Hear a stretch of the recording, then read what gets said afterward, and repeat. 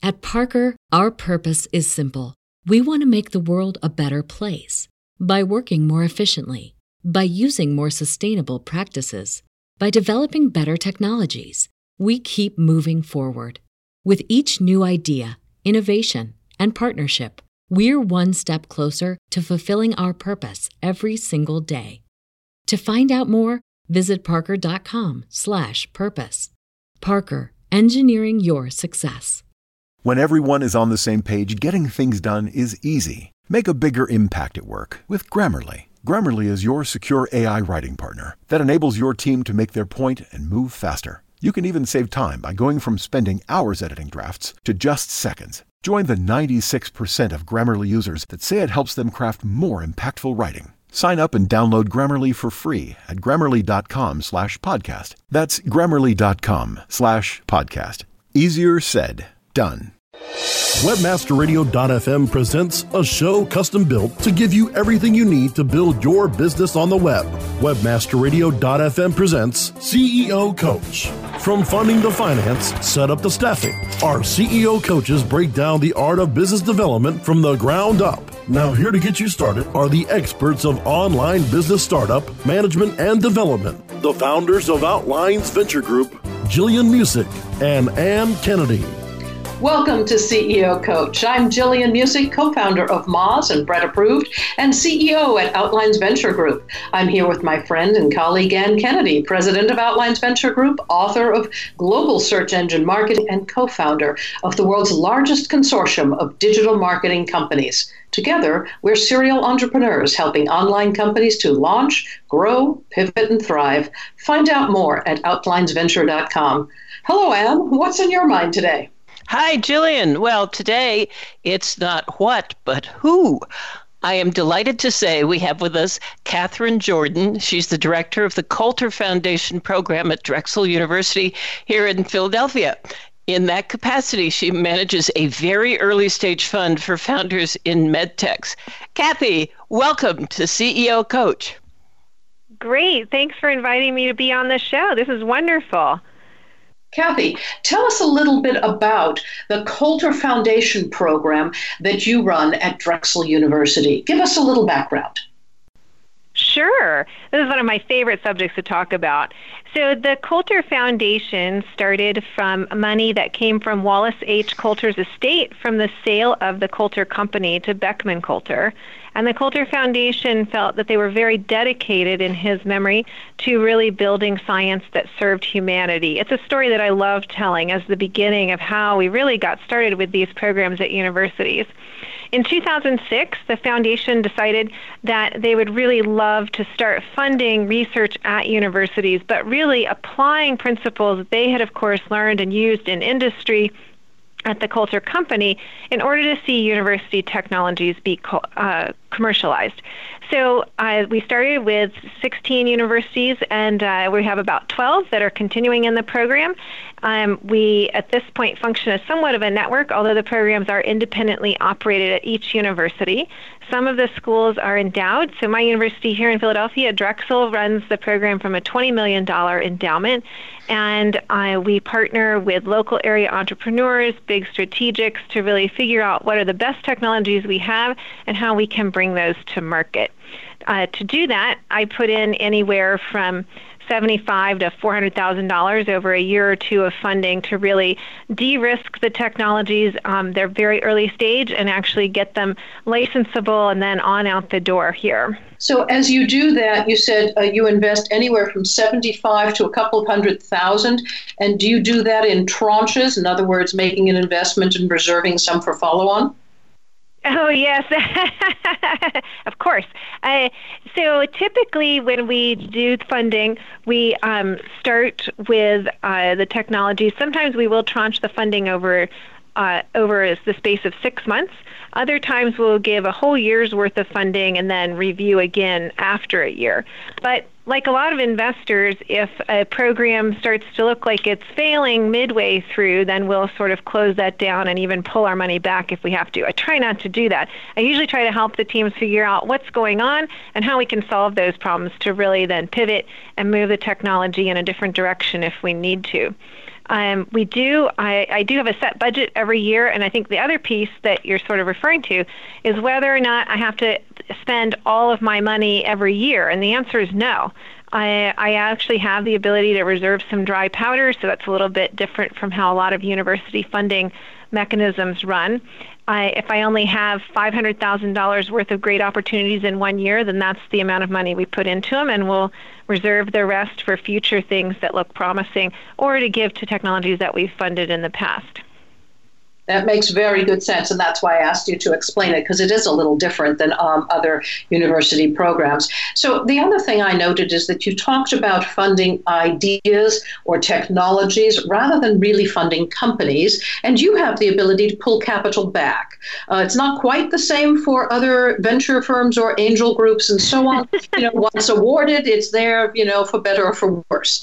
Nevertheless, these are the kinds of things that make it a little bit different when we're talking about this kind of university funding. And as you look at this, do you actually have these groups form companies before you invest, or are you literally investing in a technology that may become a company in the future? Right. So I should say, we do use the word investing very loosely. I jokingly tell people I run a non-dilutive fund, so we don't take equity, and in fact, the money is dispersed as a grant. The university gets paid back from the money that we put in based on how we license the technology, but that's independent, or the terms of licensing are independent from my actually putting money in. Our goal really is to get the best technologies out to the market and to do things to advance them in a way that they become more attractive. So that makes good sense to me. The next question would be, what is a good investment for your program? Because you're not looking then for a founding team and a company. You're looking for technologies that can then be deployed for the benefit of the university as well as others after they graduate, if you will, from your grad program. Yeah, so Jillian, I think you raise a really good point. And we are very technology driven. But in fact, I tell people that for me, actually, the most important investment criteria is still the team. Most of my teams actually are interdisciplinary. They involve someone in engineering or basic science research as well as a clinical faculty member. And we really do like to see strong functional relationships. We like to see people going back and forth between their exact places of work, engineers over at the hospital, clinicians who are willing to come over to the research labs. And that's really where we start to see the crux of what will be a successful technology, because the teams that work together that closely, they're the ones who will work together when it gets hard, when something fails in the lab, when you have to make tough decisions. They also function better in terms of working with us to source CEOs. So you kind of mentioned, do we fund the technology or the company? And we do fund the technology, but we're actively working in venture development in terms of sourcing executive leadership, sometimes even board members for early stage companies, and also providing them with access to capital. For example, I just got back from the JP Morgan Healthcare Conference, or Biotech Showcase, 2 weeks ago in San Francisco, had some great meetings, and already setting up some of my startup companies that have spun out with further contacts in the venture world. That makes very good sense. So you're dealing with what we would call wizards, the technologist, if you will, at the very early seed stage or idea stage, and then you bring them to the point where they find their executors, those who execute and build a company around their ideas. So that's really cool. Before we take a break here, just a couple of minutes to go, what would you say makes a good exit for you? Because again, it isn't quite the same as venture capital looks like outside the university. Right. So I don't exit to an IPO or a sale of the company. I exit to the company actually getting venture funding. So for us, what makes a successful exit is when a company gets started based on one of the technologies, and then they raise angel or venture funding around that company. We are actually agnostic as to whether the technologies get a license to startups or to existing companies. So I will say, although many of our currently successful technologies are licensed into a startup, we are also open to licensing to existing companies. So that could be licensing to a big multinational like GE or Stryker or J&J, and then they would, of course, develop the technology internally without building a startup around it. So when that happens, going to, say, a major multinational, does the university then retain, if you will, royalties on the product as it moves forward in its life cycle? Oh, yes, of course. So typical license agreements have some sort of upfront fees, payments for patent costs. That's pretty standard. If it's a startup, then the university will often take an equity stake in that startup. And then, of course, milestone payments and royalties depending on the nature of the licensing agreement. Obviously, if we're licensing to a big company, we wouldn't take equity in an existing company. So then the terms rotate much more around milestones and royalties. That makes good sense. And it's an excellent way to fund a university as well. So in just a moment here, we're going to take a break at CEO Coach. And when we come back, we're going to talk about everything from how long it takes from an inquiry to the funding itself, who gets involved in things like the due diligence process and what that looks like, and many other questions around this fund. We'll be right back. More on how to get your business on the web with CEO Coach after this.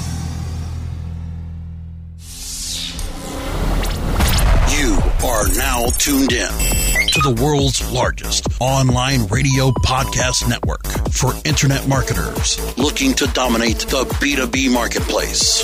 Webmasterradio.fm.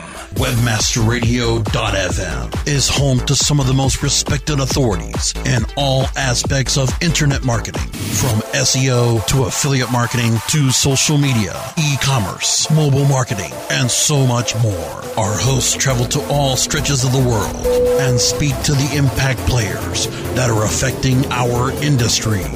On air, on demand, and available on every mobile device that you can imagine. This is Webmasterradio.fm. Webmasterradio.fm. We're everywhere. Are you looking for the best in WordPress speed, security, and scalability? WP Engine is a digital experience platform for WordPress, powering digital experiences for large brands around the world. With easy-to-use site management tools and powerful do-it-your-way development features, WP Engine gives you the flexibility to build it your way. Improve your SEO and conversion rates with a faster site on WP Engine. Learn more on WPEngine.com. Not on my watch, our military service members say, as they volunteer to serve, as they move out, stand firm, and take fire.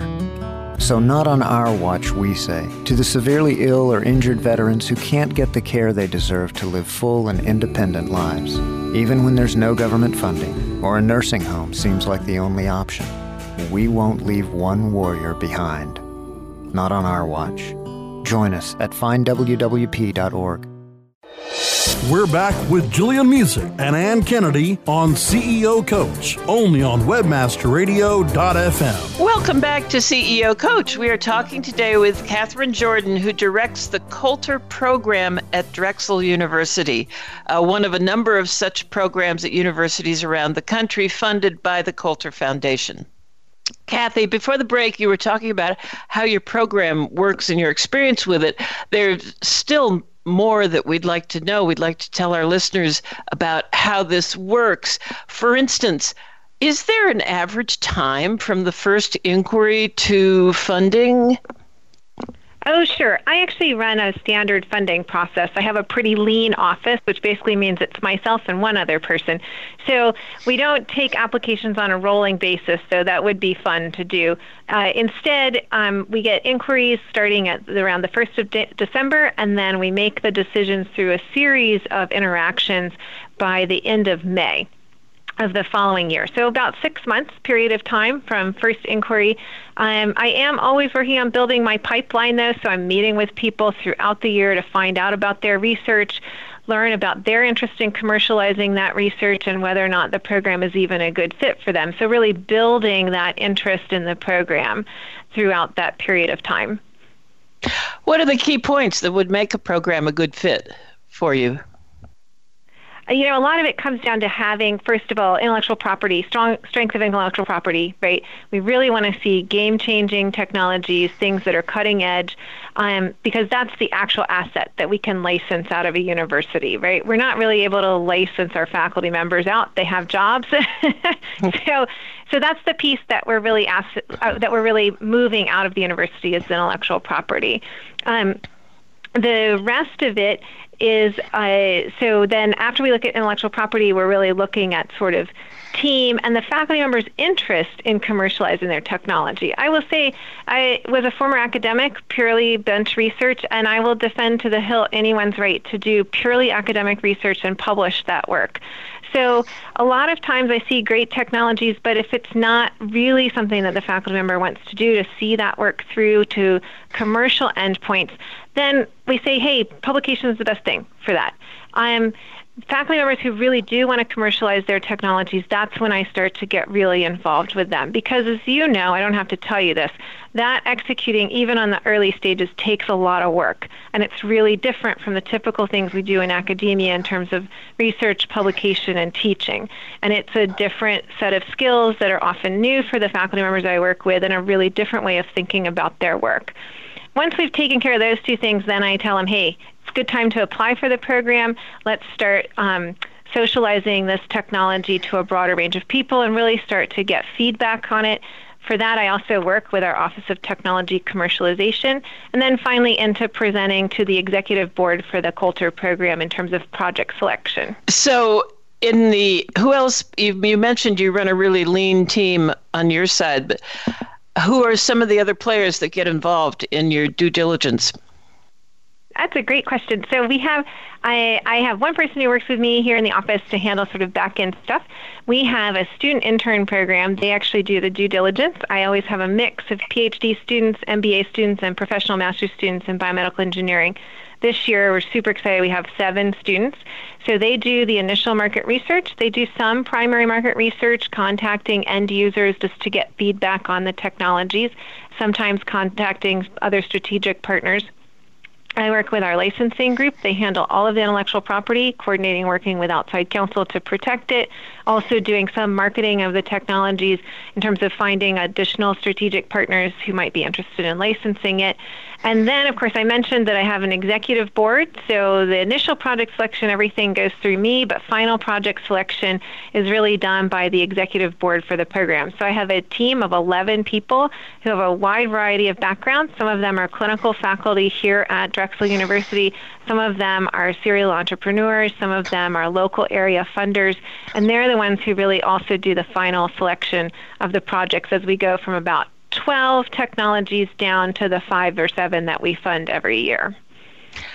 So overall, in your time, how many have you funded? Have you reviewed? And then how many have you funded? What's the ratio of review to funding? So I should say I've been doing this kind of work since 2011. I first started at the University of Washington in Seattle. So over that period of time, so that would be, 7 funding rounds I'm into now. So I've started with well over 100 technologies total, probably getting close to 150 at this point, that have gone through some level of diligence. It's probably another 200 to 250 that I've had at least an initial meeting with someone to talk about the technology, right? So 150 or so applications, and then moving on down to how many actually get funded. I've probably funded 30 to 35 different technologies over that period of time, and at 2 different universities, I should say. The portfolio for my program here at Drexel right now, I have about 30 technologies that we're actively looking for partners or have recently spun out into startups. And just one more question about your resourcing and your sourcing. Are you limited to any particular geographic area? I'm limited to where I can fund technologies to things in which Drexel has an interest in the intellectual property. As to where we look for strategic partners and sources of capital, we're open.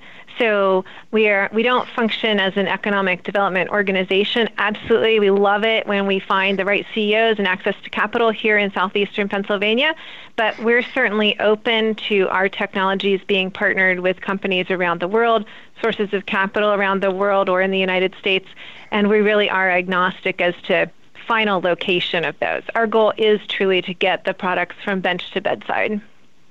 And then you mentioned that you have an executive board.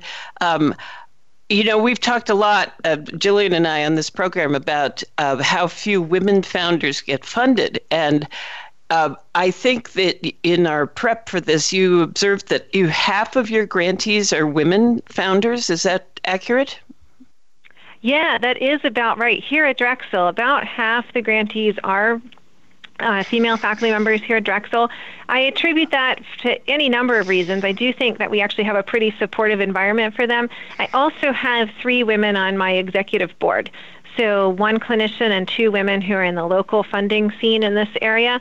And I think that's brought a huge strength to my board in terms of the diversity of opinions that we see and just how people really look at the technologies. So I do think that both of those combined have really turned this into an environment that's actually, at least here at Drexel, quite positive for the female founders that we work with. And you are proving what we say all the time, that the diversity brings more effective companies, better development. It's just good for everybody, and it's good for business. So congratulations. You're moving that needle way above average. And I added a 4th woman, I should say. I'd kind of forgotten, but I added a 4th woman from a large strategic partner in the area. So that was really exciting. So at this point, my board is getting close to half women.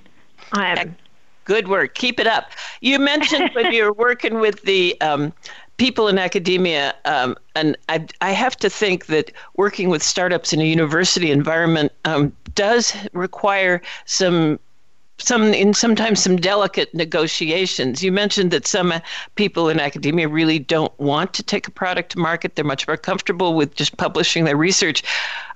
Before we go to our next break, are there any other things that leap out at you about how you work with people in the university environment?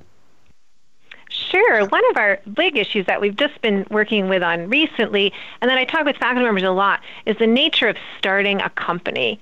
And this is something that over the last 6 years, I've seen a lot of trial and error, and I, of course, have my own strongly held opinions on what works and what doesn't. But at this point, I do work with my faculty on founding a company with appropriate executive leadership. It's really, really common that a lot of faculty members think that they can found a company on their own. And truthfully, yes, of course you can. Anyone can just fill out some basic incorporation documents and then they have a company. But in fact, having the time to execute is essential. And most of the time, our faculty members are, in fact, super busy with their research and their teaching. And really, even if they had the desire to execute like a good CEO would, they just don't have the time to fit that in. So since I've come here to Drexel, I've made a really big focus on introducing my faculty members to those people in executive leadership who can be executive leaders and actually really work with them, doing the work on the outside to develop pitch decks, to meet investors, and really talk to end users of the product to hone those ideas into something that's marketable. That's turned out to be a very successful model for us. It was successful in my previous position in Seattle. So I think that's something that I really do take to heart, is also really, and working with the faculty members to understand why that is, that we really like to work with people outside the university. That makes perfect sense, and again, supports that idea of a diversity of opinions. We have to take another break for our sponsors, and we'll come back with, we'd love to have your top tips, Kathy, for somebody wanting to get involved in this kind of program that you have. So this is CEO Coach. We'll be right back. More on how to get your business on the web with CEO Coach after this. Hello, I'm Hector Elizondo, and I want to talk to you about getting older. My body hurts, my joints ache, and sometimes I forget. I forget that doing all your own scenes for a movie isn't always the best decision, especially when you're galloping high speed on a horse named Archibello. So yes, my body hurts, but it's not because of my age. It's because I'm living my life. Don't let life pass you by. Take care of your brain health. It may just help you stay on top of your game. Oh, Archibello! Learn more at brainhealth.gov. There are over 70 million active podcast listeners in the U.S. Webmasterradio.fm reaches them all with the largest global distribution of any online business-to-business podcast network. Through iHeartRadio, iTunes, Stitcher, we can target and place your message in front of those active listeners immediately. Now, your message can be delivered with less commitment and investment on over 20 hours of weekly original content, hosted by the most respected names in digital marketing. Email sales@webmasterradio.fm today and get your message delivered now. Do you look at the task of ranking your site at the top of the search engines like you would climbing the top of Mount Everest? It doesn't have to be. TopSEOs.com knows how hard that climb can be, and they can make top ranking a reality. Top SEOs sends you to only the right search vendors and agencies that they know will work for you. Since 2002, TopSEOs.com has reviewed and researched the best search engine marketing agencies and solutions providers. Don't risk the cost of falling off the proverbial peak of search rankings. Let Top SEOs give you peace of mind. TopSEOs.com, the independent authority on search vendors. We're back with Jillian Music and Ann Kennedy on CEO Coach, only on WebmasterRadio.fm. And welcome back to CEO Coach. We're speaking today about working with funding opportunities inside a university rather than just with angel groups or venture capital. So now, before we close up today's show, Kathy, would there be any significant tips that you could share with our readership, or listenership, I should say, so that they can determine whether or not they're a good match for this kind of funding, even in their own local universities, if not in the Philadelphia area with you? Oh, sure. So universities are, in fact, great places to source technology, and nobody paid me to say that. They can be a lot of fun, and they can provide a lot of back-end support for an early-stage technology, just in terms of if you've got a technology that needs to go out through the clinic, universities have immediate access to clinical testing in hospitals and that whole network of things that can be really important in the medical environment. That said, we are cash constrained, more so than even people might imagine. So when I'm talking with people outside who want to work with our technologies, one of the very first things I try to make sure they understand is they have to have the ability to work for equity only, and probably for a year or two. That does tend to scare people off pretty quickly. So it also limits the number of serial entrepreneurs that I can work with. But, the ones who say to me, I'm used to getting paid every 2 to 5 years, that I say, yes, you understand exactly what we're talking about. You'll get paid when there's an exit. So in terms of working with universities in general, almost all major research universities have a technology transfer or licensing office. They have literally thousands of technologies that are available for license in any number of medical indications, as well as technologies across a range of applications that have nothing to do with the medical field at all, right? So if you're working with a university that has a strong computer science department, they might have all kinds of technologies that are completely outside of the things that I typically vet. And it's really easy, actually, to just drop them a note and say, hey, what do you have? I'm interested. They'll usually have a list of their top 15 or 20.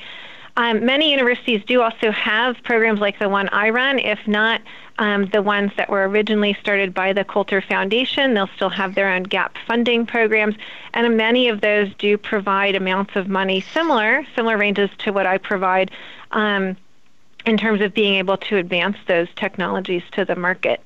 So I think that's another piece just to kind of keep in mind in terms of having access to that capital. If you start working with universities, really ask, what are the gap funding mechanisms that they have? Are they able to provide any resources?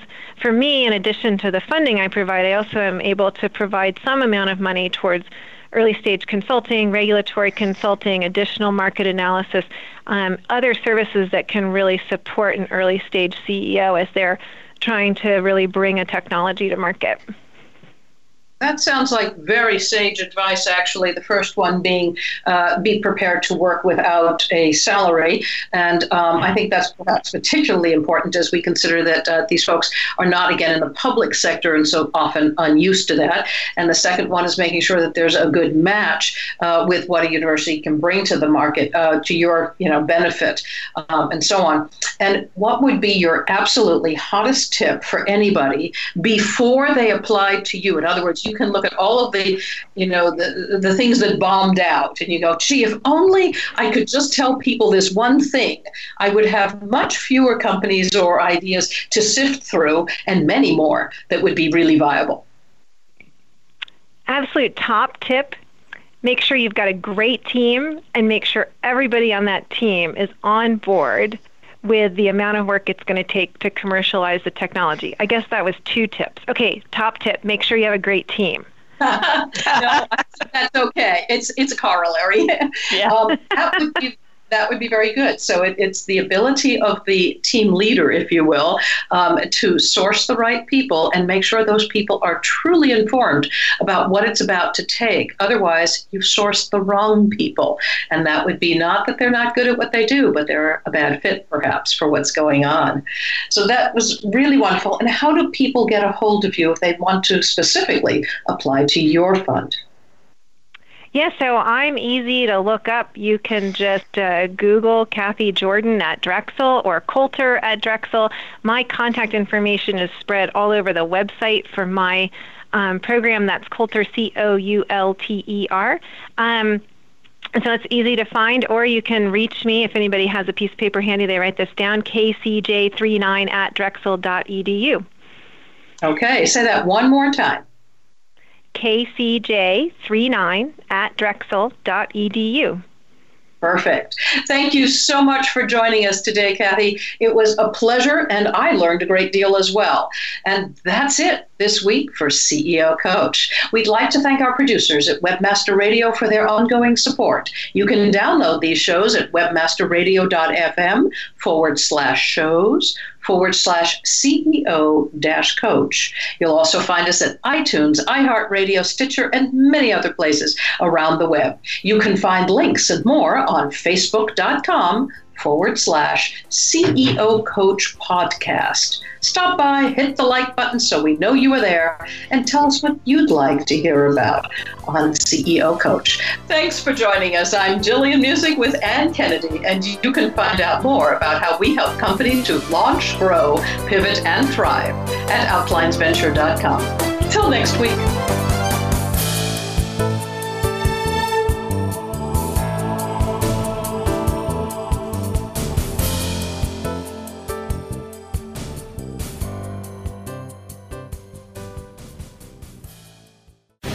The opinions expressed on this program are those of the guests and hosts and do not necessarily reflect those of WebmasterRadio.fm's management or sponsors. Any rebroadcast or redistribution without authorized consent of WebmasterRadio.fm is prohibited.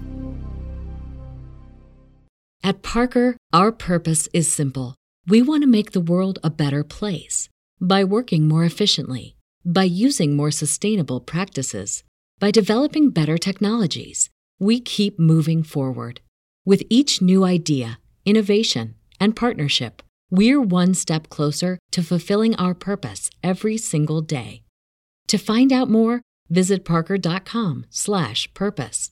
Parker, engineering your success.